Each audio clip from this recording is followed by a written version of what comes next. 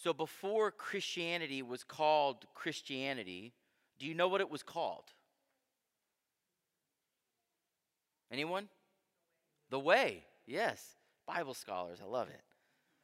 Yeah, if you read through the book of Acts, which is that history book of the early church, you'll see that Christianity was first known as the Way. In Acts chapter 9, we see Saul of Tarsus, who we know as the Apostle Paul, and he was looking for anyone who belonged to the Way so that he might bring them to prison. He was looking for, he was going to Jerusalem looking for letters of authority so that the Sanhedrin, the high-ups would give him the authority and the power that if he found someone belonging to the Way that he could arrest them, bring them to prison. And if you fast forward through the book of Acts, we know that Paul became converted. He became a follower of the Way. And during his trial before Felix, he admits to him, he says, listen, I myself used to be an opponent of the Way, but now I'm a follower of the Way. My life has become completely changed. And I think this started to develop because in John 14:6, we hear Jesus say to his disciples, I am the Way. I am the truth. I am the life. And thinking about the Way, this pathway creates a vivid illustration for the Christian life. See, a pathway is where you go from one place to another. It's not really merely a map to be studied. You can't get somewhere just by studying the Way. You have to actually journey along that way. You have to walk along that way. The path must be traveled. It's not just something that you can take intellectually. It will never get you there. In other words, Christianity is not simply a set of theoretical beliefs. It's not merely doctrine. Our beliefs have to become our very thoughts. They have to influence our feelings. And they have to become our very behaviors. So here's how Christianity works. This is Christianity 101. Jesus came and he said, I am the Way. Unlike all other religions that point to the Way, right? All of them said, look, here's the Way, and I'm a guide that will help you along that way. Jesus said, no, there is no guide. I am the Way. He didn't point to the Way. He didn't come as a guide. He came to be the Way to get us back to God. See, we couldn't find our way. So Jesus had to come to be the Way. And Jesus, throughout his life, charts perfectly through his life and his death and his resurrection, the perfect human life. And then he calls us to follow him. And see, it's his grace that enables us to want to follow him. So if you have a desire in your life to follow Christ, that in and of itself is a gift from God. It's his grace that enables us to actually follow him. So when you find that you are putting sin to death and you're cultivating a life of godliness, that is a gift from him. And it's his grace when we go off course, as we often do, to get us back on that path. That's also his grace. That's also a gift. All of it, from start to finish, is by his grace. And here's what makes Christianity so unique. We don't get access to Jesus and his grace at the end after we've found our way. See, a lot of religions say, look, if you will do these things, live this way, and not live that way, when you get to the end and you've proven yourself, you get rewarded with whatever that reward is. Some kind of eternal life, some kind of bliss, right? That's not how Christianity works. That's works-based religion. Getting rewarded for your accomplishments and making it to the end is not Christianity. That's not the way. Jesus is the way. He already accomplished the journey. That's what he's saying. I am the way because I've already done it. You don't need to do it because I've done it. And that frees us to walk with him on that journey of faith. So it's even better. Not only does Jesus live the way, he comes back and says, I'll walk with you along your journey of faith. And it's on this journey that we're changed as these beliefs become realized and put into practice into our daily lives. Now, why did I give you a crash course on how Christianity works? It's because we are in a series right now in Romans chapter 12 called Transformed. And beginning in chapter 12, Paul starts to lay out how all of that gospel doctrine in chapters 1 through 11 starts to make its way into our daily lives, into the everyday stuff of life.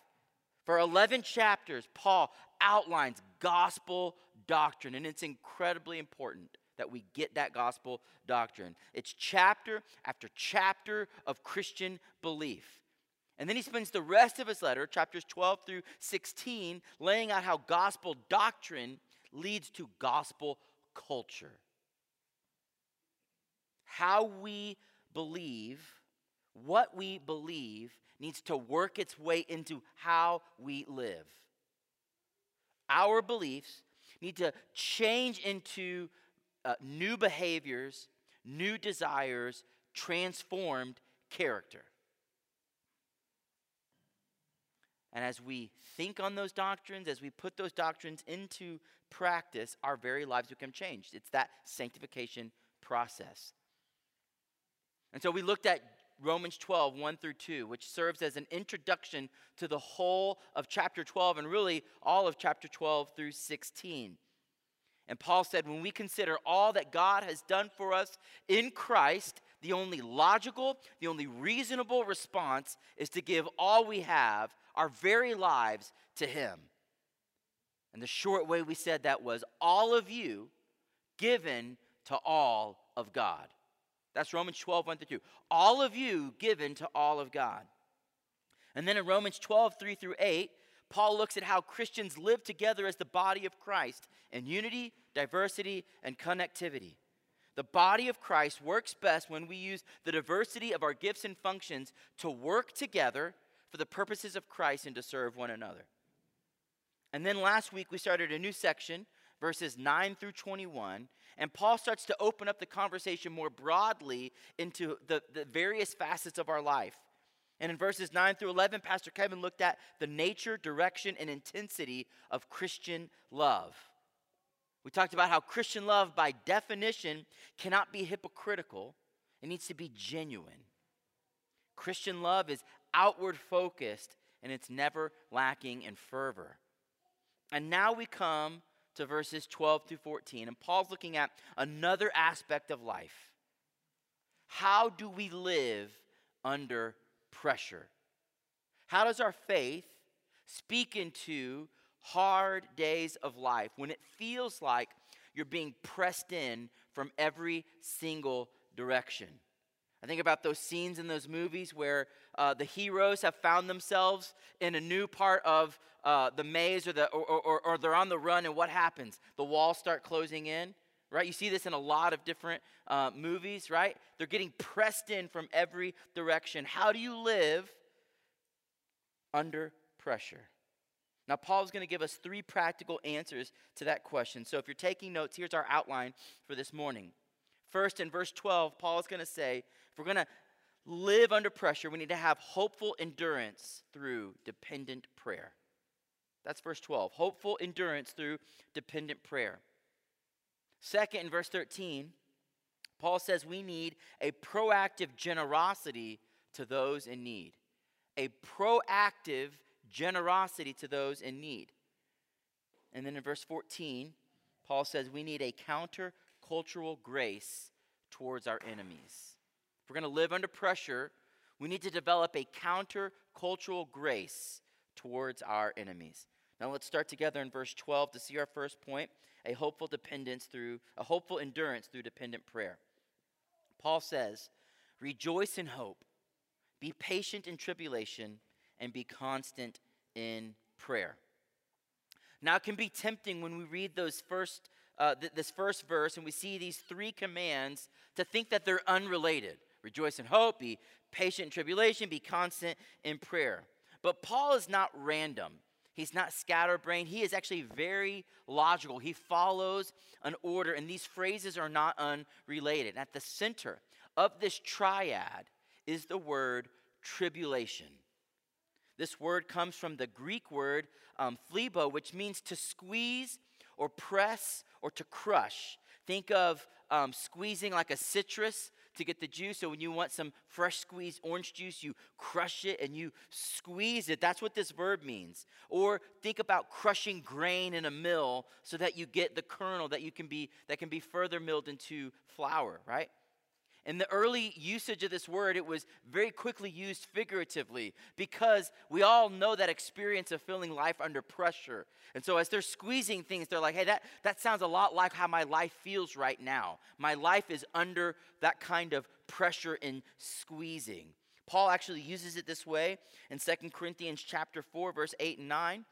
He says, we are afflicted in every way, but not crushed, perplexed, but not driven to despair, persecuted but not forsaken, struck down but not destroyed. It's that word afflicted there. Affliction, tribulation, to be pressed in. That's what tribulation is in this verse. It's being squeezed and pressed and crushed. And that's how tribulation and affliction feels, doesn't it? Feels like pressure is coming from all sides. Like when it rains, it pours. It's not just one thing, it's multiple things. So every facet and front of your life feels like there's stress points. We often describe these moments like being stuck between a rock and a hard place or being squeezed from both sides. And it's in the midst of that pressure, Paul says, rejoice in hope.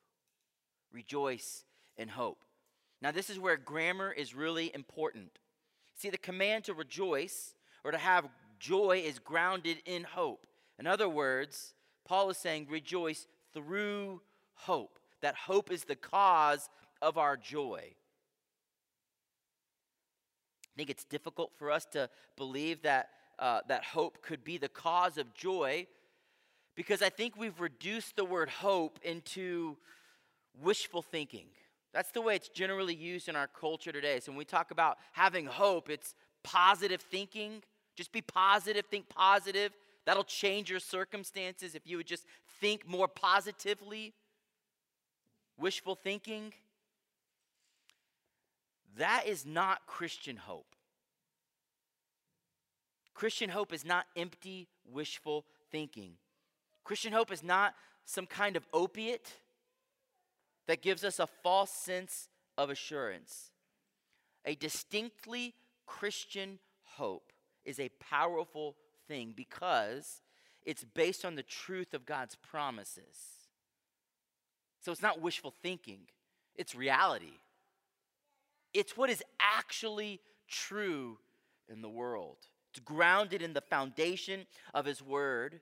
And God's Word tells us that not one word of God will ever fail. Not one word. See, the believer has something real to actually hope for, something to look forward to. In the midst of tribulation and trials, we know that they're not purposeless. Paul says earlier in Romans 5, 3 through 5, this is one of those verses that you need to memorize, to have deep down in your soul when you're going through trials and you think, this is meaningless, it's purposeless, it doesn't do anything. Here's God's word telling you, no, it actually does something.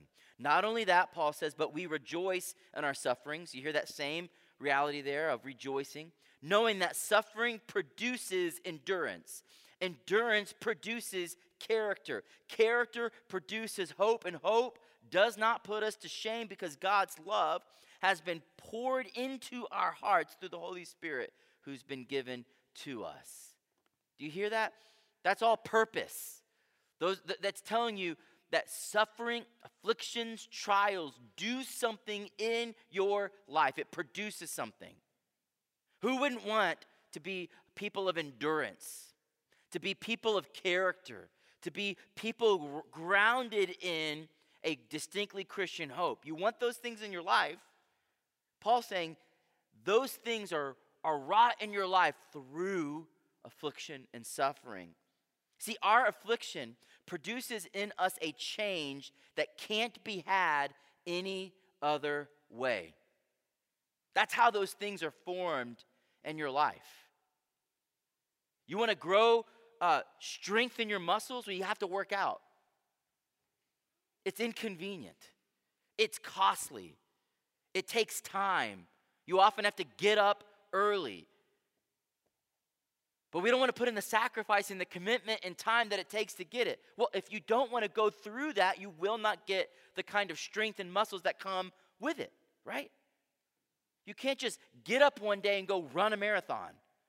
As much as you might think you're awesome and great and wishful, like, I think I'm going to go do this today. You're not going to be able to do it. Your body is going to crash. It will fail. The only way to get there is through long, hard workouts, through commitment and time. You know how long it takes to run a marathon? It's not 10 minutes. It takes a lot of time. And on the day of the race, it's like it's a marker of all this other time you've put in, right? It can't be had any other way. So you want character, you want endurance, you want genuine Christian hope. It comes through suffering and affliction, and it can't be had any other way. But not only is our affliction full of purpose in the here and now, it's also temporary. Listen to what Paul says in 2 Corinthians 4. He says, so we do not lose heart. You remember earlier he said we were pressed and crushed but not destroyed. Now Paul's picking back up that argument. He says, so we don't lose heart. Though our outer self is wasting away, our inner self is being renewed day by day. Listen, for this light, momentary affliction is preparing for us an eternal way to glory beyond all comparison as we look not to things that are seen, but to the things that are unseen. For the things that are seen, like your suffering and your circumstances, are transient, meaning they pass away. But the things that are unseen are eternal, like this weight of glory. Now, in the moment of pain, nothing seems temporary. I get that. But let these words inform your mind and give you perspective that can hopefully alleviate some of the pain while you're going through it. See, it's important that your heart and soul is so filled up with the truth of God so that when you're in those circumstances, that's what's pouring out of you. It's very, very difficult in the midst of pain to receive new information, new truth, new perspective. You've got to have that stuff stored up now so that when you're going through it, that's what's pouring out of your soul. And here's that truth. Your afflictions will not last forever. They won't. Paul says they're momentary. Your afflictions aren't wasted. They have purpose. Your afflictions are not meaningless. That's truth. They are light and momentary compared with eternity. And they are, Paul says, preparing for us an eternal weight of glory. Now, I'm not even sure what Paul means by that in totality. I just know that whatever it is, I'd like to have that. So many times when Paul and other New Testament writers are speaking about eternal things like that, we're just grasping to put some temporary human words around something that is beyond us. And we're supposed to be left with this feeling of whatever an eternal weight of glory is, I want that. That's something that I should want in my life. And Paul says whatever that is, comparatively makes whatever. And I know I don't know all of your stories, and I know I don't know all of the details of the things you're going through right now, but I don't have to know the details because Paul says whatever it is, compared to this eternal weight of glory, it is light and momentary. Friends, hope strengthens us in the midst of adversity because we are confident that God will make good on his word. We're confident in his redemptive plan. And we know that God will bring relief from our troubles as he wills. And ultimately, he's going to ensure that even these things work good in your life. And God is faithful to see your transformation even when you're willing to give up on it. God is going, I love you more than that. And so I'm going to see your transformation through from beginning to end, regardless of if you want to go through this current suffering. And And one day, God promises that we will be freed from all affliction. It doesn't last forever.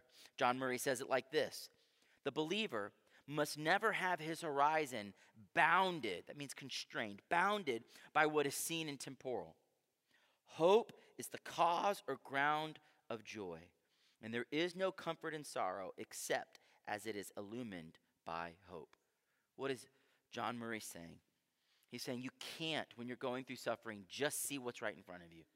You can't have your horizon bound or blocked or shaded in by the current circumstances. You've got to let the truth of God's word open them up to see the full horizon, to see what God really has in store for you. And that will start to bubble up the kind of hope that enables us to make it through suffering. So Paul says we rejoice in hope and we're patient in tribulation. That word for patient is a compound Greek word. It's the preposition hupa, which means under, connected to the word meno, which means to remain or abide. So if you remember John 15, when Jesus says, remain in me, that's that word meno, abide, stay. So if you take them together, it means to endure, abide under pressure. So when it feels like pressure is pushing down on you, Paul's saying, endure. Hold out. Stand your ground. And notice, Paul doesn't say be patient if tribulation comes. He just assumes what he says elsewhere, be patient in tribulation. Why? Because it's coming. You're either recovering from some, in it right now, or it's on its way. That's the life. As it relates to suffering and affliction in your life, you've either just come out of a season, you're in a season, or that season is coming. And Paul says, be patient. 2 Timothy 3:12, Paul says, indeed, all who desire to live a godly life in Christ Jesus will be persecuted. 1 Peter 4:12, beloved, do not be surprised at the fiery trial when it comes upon you to test you, as though something strange were happening to you. So many times as a pastor, I get emails from people who are going through suffering and affliction, and they're shocked by it, like surprised by it. Friends, let's get this down right now. Do not be surprised when suffering comes in your life. Expect it. Expect it. John 16:33. These are words of Jesus. In the world, you will have tribulation. You notice he didn't say you might. It could happen if you don't do things right. No. In this world, you will have tribulation. But take heart. I have overcome the world. Affliction, pressure, tribulation, suffering, persecution, trials. Pick your favorite word. They're all the same. All of these should be expected because nobody escapes the shrapnel of a broken world. You know what shrapnel is, right? When an explosion goes off, it sends out shards in every kind of direction, right? And you may not be there at the blast point, but what happens? It goes out. And you and I live in a world where a bomb has gone off called sin. And none of us escape the shrapnel of a broken world. So Paul says, rejoice in hope, be patient in tribulation, and be constant in prayer. Paul's saying, be devoted to prayer, persist in prayer, be dependent on prayer. Now, I don't know if your experience is like mine, but prayer does not happen naturally. That's not usually the first thing. Why? Because in our pride, we often seek to solve problems in our own strength, or in our weakness, we simply buckle under the pressure. And what Paul is saying, don't err on the side of pride, where you think you've got it all figured out and you can do it on your own, or don't succumb to the weight of it either. You have something else to do, and that is prayer. Prayer is the conscious and deliberate course of action that Paul is calling us to. We must set our minds and hearts to pray, or we never will. It has to be an active decision of the will. Now, what is prayer? Prayer is God's ordained means to open up the supply of his sufficient grace for every affliction that comes upon us. In other words, God has all of this unending supply of sustaining grace. And prayer is God's preordained means that you and I would have access to that supply. Right? You know how faucets work? You know there's constant pressure. Like water is just ready to come out. You notice when you turn on the faucet, it's just right there. It's not traveling from like the water treatment facility to make its way to your house. It is right there. You just have to turn on the valve, right? Prayer is like making that decision to turn on the valve to say, Lord, soak me in that sustaining, sufficient grace. That's how God has designed it, that we would be dependent, connected, devoted to prayer. This is how we tap into that supply. And that's what gives us the endurance we need to withstand the afflictions of a broken world. The guy who's writing this, Paul, is the same guy who said that the Lord had this thorn of affliction. And he begged God, pleaded with God to take the thorn of affliction away. Now you would think of anybody. Think about all the work Paul did for the gospel. Basically wrote most of the New Testament. Like did church planting before there was church planting. Like we wouldn't have this church without the legacy of church planting that Paul started. And you would think if anybody was on God's good list, it was Paul, right? And Paul's like, listen, I've been beaten, I've been shipwrecked, I've been bitten by snakes. Like it gets real for me, right? And if you think if anybody would get just one prayer answered from God, it would be Paul, right? Paul prayed, take this thorn of affliction away. And here's what God said in response. My grace is sufficient for you, for my power is made perfect in weakness. What was Paul saying? What was God saying to Paul? Paul, keep dependent on prayer, and you will receive my sufficient grace. God was saying, Paul, I have something to work in you. Character, endurance, hope. That only comes through this thorn of affliction. And so while I can't in my goodness and foresight take it away because there's still more work to be done, what I can do is give you sufficient grace. Martin Lloyd-Jones said, tribulation, hope, and prayer always go together in the New Testament, and it is a very good way of testing ourselves to ask whether they always go together in our experience. And they should. Friends, what a good word from the good doctor. Think about how interconnected this trilogy is. Think about how dismal and dark tribulation would be without hope.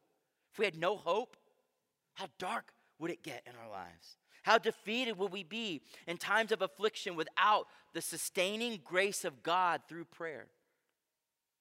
So when the pressure of life presses in, do you set your mind on the things above? Is your horizon bound by the temporary and the momentary? Or do you look beyond to the hope we have in Christ Jesus? Or do you try to go at it alone, being negligent to prayer? Even though the Lord is near to the brokenhearted, opening up his supply of grace as we pray. Is your tribulation accompanied by hope and prayer? Hope and prayer. How do you live under pressure? Paul says you need a hopeful endurance through dependent prayer. Second thing, verse 13, Paul says this. Contribute to the needs of the saints and seek to show hospitality. Our second point, what you need in your life is a proactive generosity to those in need. In this verse, Paul is telling us to contribute to the needs of the saints. This Greek word for contribution or contributing is koinonoo, which sounds like koinonia. You've probably heard that word before. It means to fellowship or communion. In its verbal form, it means to share. Now, from our earliest days, we're not real good at sharing, are we? Right? Kids don't naturally just share. Their first words are often mine, right? I know I have 5 of them. It's like mom, dad, mine. First 3 words. But here this word means to participate in something to such a degree that you have a vested interest. It's not merely just sharing, but it's sharing in a way where you see their needs as your needs because you're vested. You're invested in it. In other words, you're so invested into community, this koinonia, with other believers that their needs become your needs. In the same way you would take care of your needs, if you saw a need in your own life and you'd say, we got to fix that. We got to get that taken care of. You see a need in their life and go, well, it's not just their need, it's my need. Because I am invested in this relationship. This naturally flows from what Paul was talking about in Romans 12, 4-5, that we're members of one another and members of one body. Our individuality is not meant to lead us to this rugged independence, nor survival of the fittest where we're fighting against one another. Our individuality is given to us in order that our gifts and individual functions would be used to serve one another. That's why there's individuality. That's why there's diversity. So that we would have a multiplicity of roles and functions and gifts to serve one another. Because you're members of one body, you have a vested interest in the lives of your brothers and sisters in Christ. Do you remember the words of Jesus in John 13, 34-35 on the night of his betrayal? He's speaking to his disciples, and he says, a new commandment I give to you, that you love one another. Just as I have loved you, you are also to love one another. By this, all people will know that you are my disciples if you have love for one another. Now think about it. When Jesus says, as I have loved you, Jesus took such a vested interest in our needs, in your needs, in mine, in his disciples, that he was willing to give up everything to make provision for our sin. So when he saw our needs through sin, he didn't just go, man, I hope they figure that out. He said, their needs are my needs.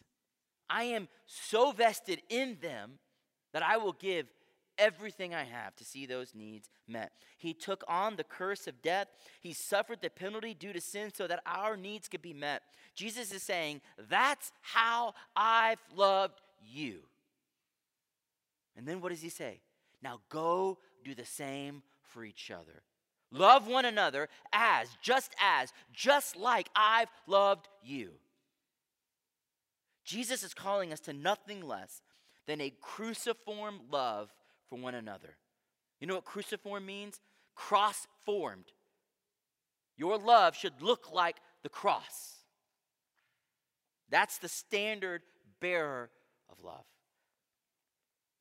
Now that's not convenient. It's not cheap. It's not easy.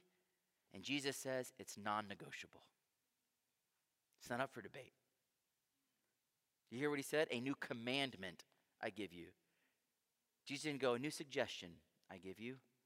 A new, if you get around to it, I give you. He said a new command. Love one another. How are we to love one another? As Christ has loved us. That's cruciform love. This kind of love and service to the body of Christ is commanded, not suggested. And not only is Paul calling us to love our brothers and sisters in Christ who are in need, do you notice he said contribute to the needs of the saints, and he also said seek to show hospitality.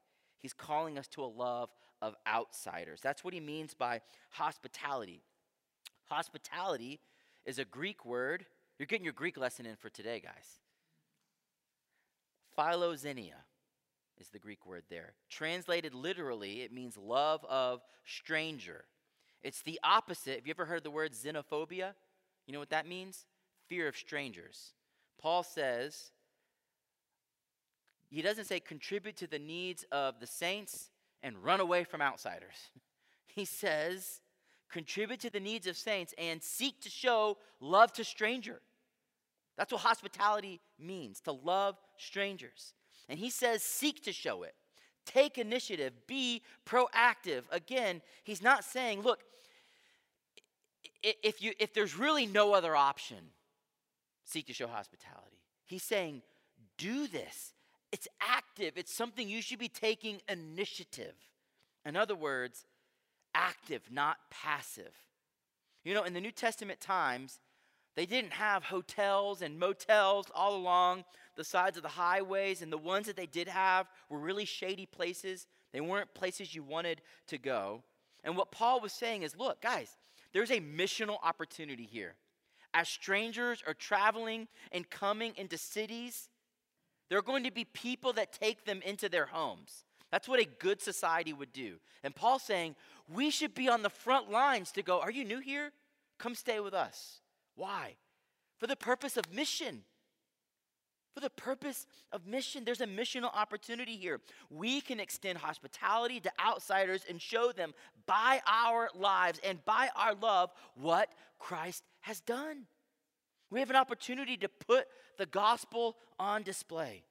Rosaria Butterfield, in her book, The Gospel Comes with a House Key, says it like this: radically ordinary hospitality shows this skeptical post-Christian world what authentic Christianity looks like. And she goes on in her book to say, let God use your home, your apartment, your dorm room, front yard, community gym, or garden for the purpose of making strangers into neighbors and neighbors into family.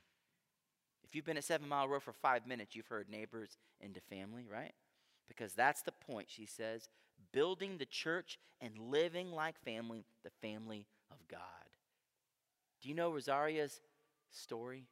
She didn't grow up in the church. She wasn't always like this. In fact, she was an English and women's study professor at Syracuse University, and she was in a committed lesbian relationship.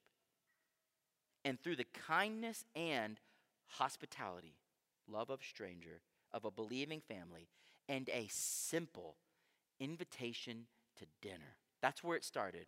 Her conversion story in real time started with, would you like to come to dinner?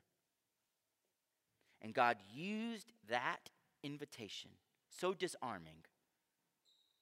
She was an ultra liberal. He was an ultra conservative.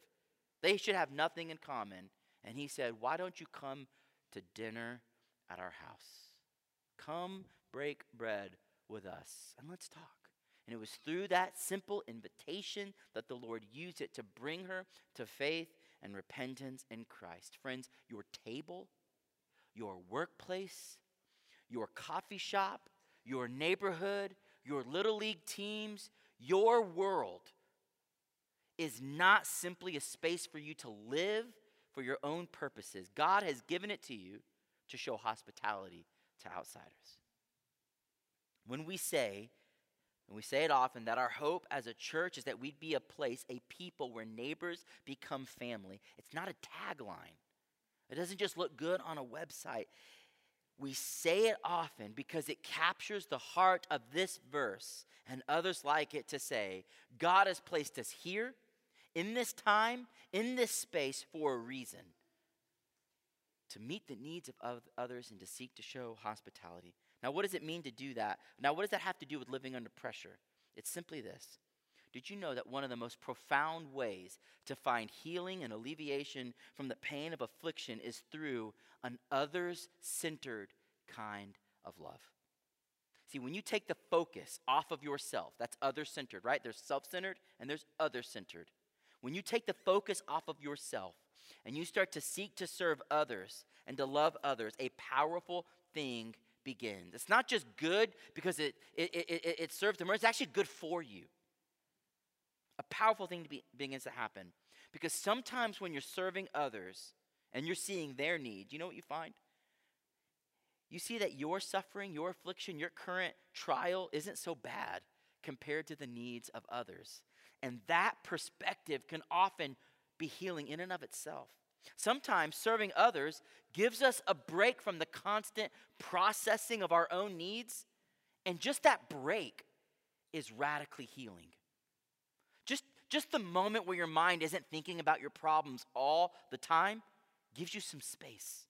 and serving others can be a means for that. Sometimes in serving others, you know what happens? Your own needs become apparent. And as you're serving someone else, meeting their need, they see a need in your life and go, well, you know what?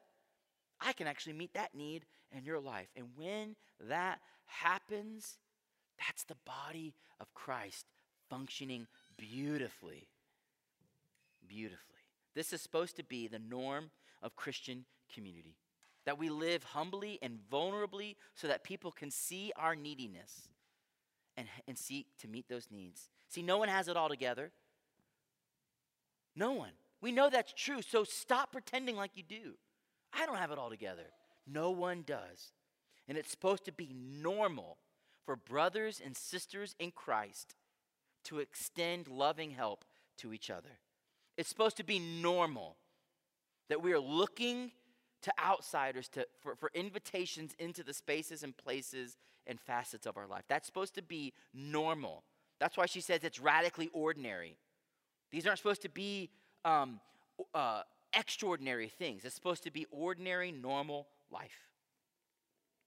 How do we live life under pressure? Paul says hopeful endurance through dependent prayer. And second, proactive generosity to those in need. Finally, our last verse, verse 14. We need a countercultural grace towards our enemies. Paul says, bless those who persecute you, bless and do not curse. Now, this is one of those statements that if we were writing the Bible, we would have written it like this. Curse those who persecute you, curse and do not bless. They're a bunch of jerks. But thanks be to God, that's not what it says. It's counterintuitive, it's countercultural. Paul says to bless, that means speak well of. To ask, God, would you bless them like you've blessed me? It means to extend graceful words to our enemies that edify them and affirm them, rather than extending words that tear down and condemn them. This is straight out of the Sermon on the Mount. Matthew 5, 43 and 44, you have heard it said, this is Jesus, you shall love your neighbor and hate your enemy. But I say to you, love your enemy and pray for those who persecute you. See, the Sermon on the Mount is Jesus' textbook on how to live. And it includes living under persecution. And what does Jesus say? Love your enemies and pray for them. Paul says, bless and do not curse. Now, some of you here know and understand that following Jesus means you'll be hated because of your beliefs. Isn't that what Jesus said in John 15? He says, if the world hates you, know that it hated me before it hated you.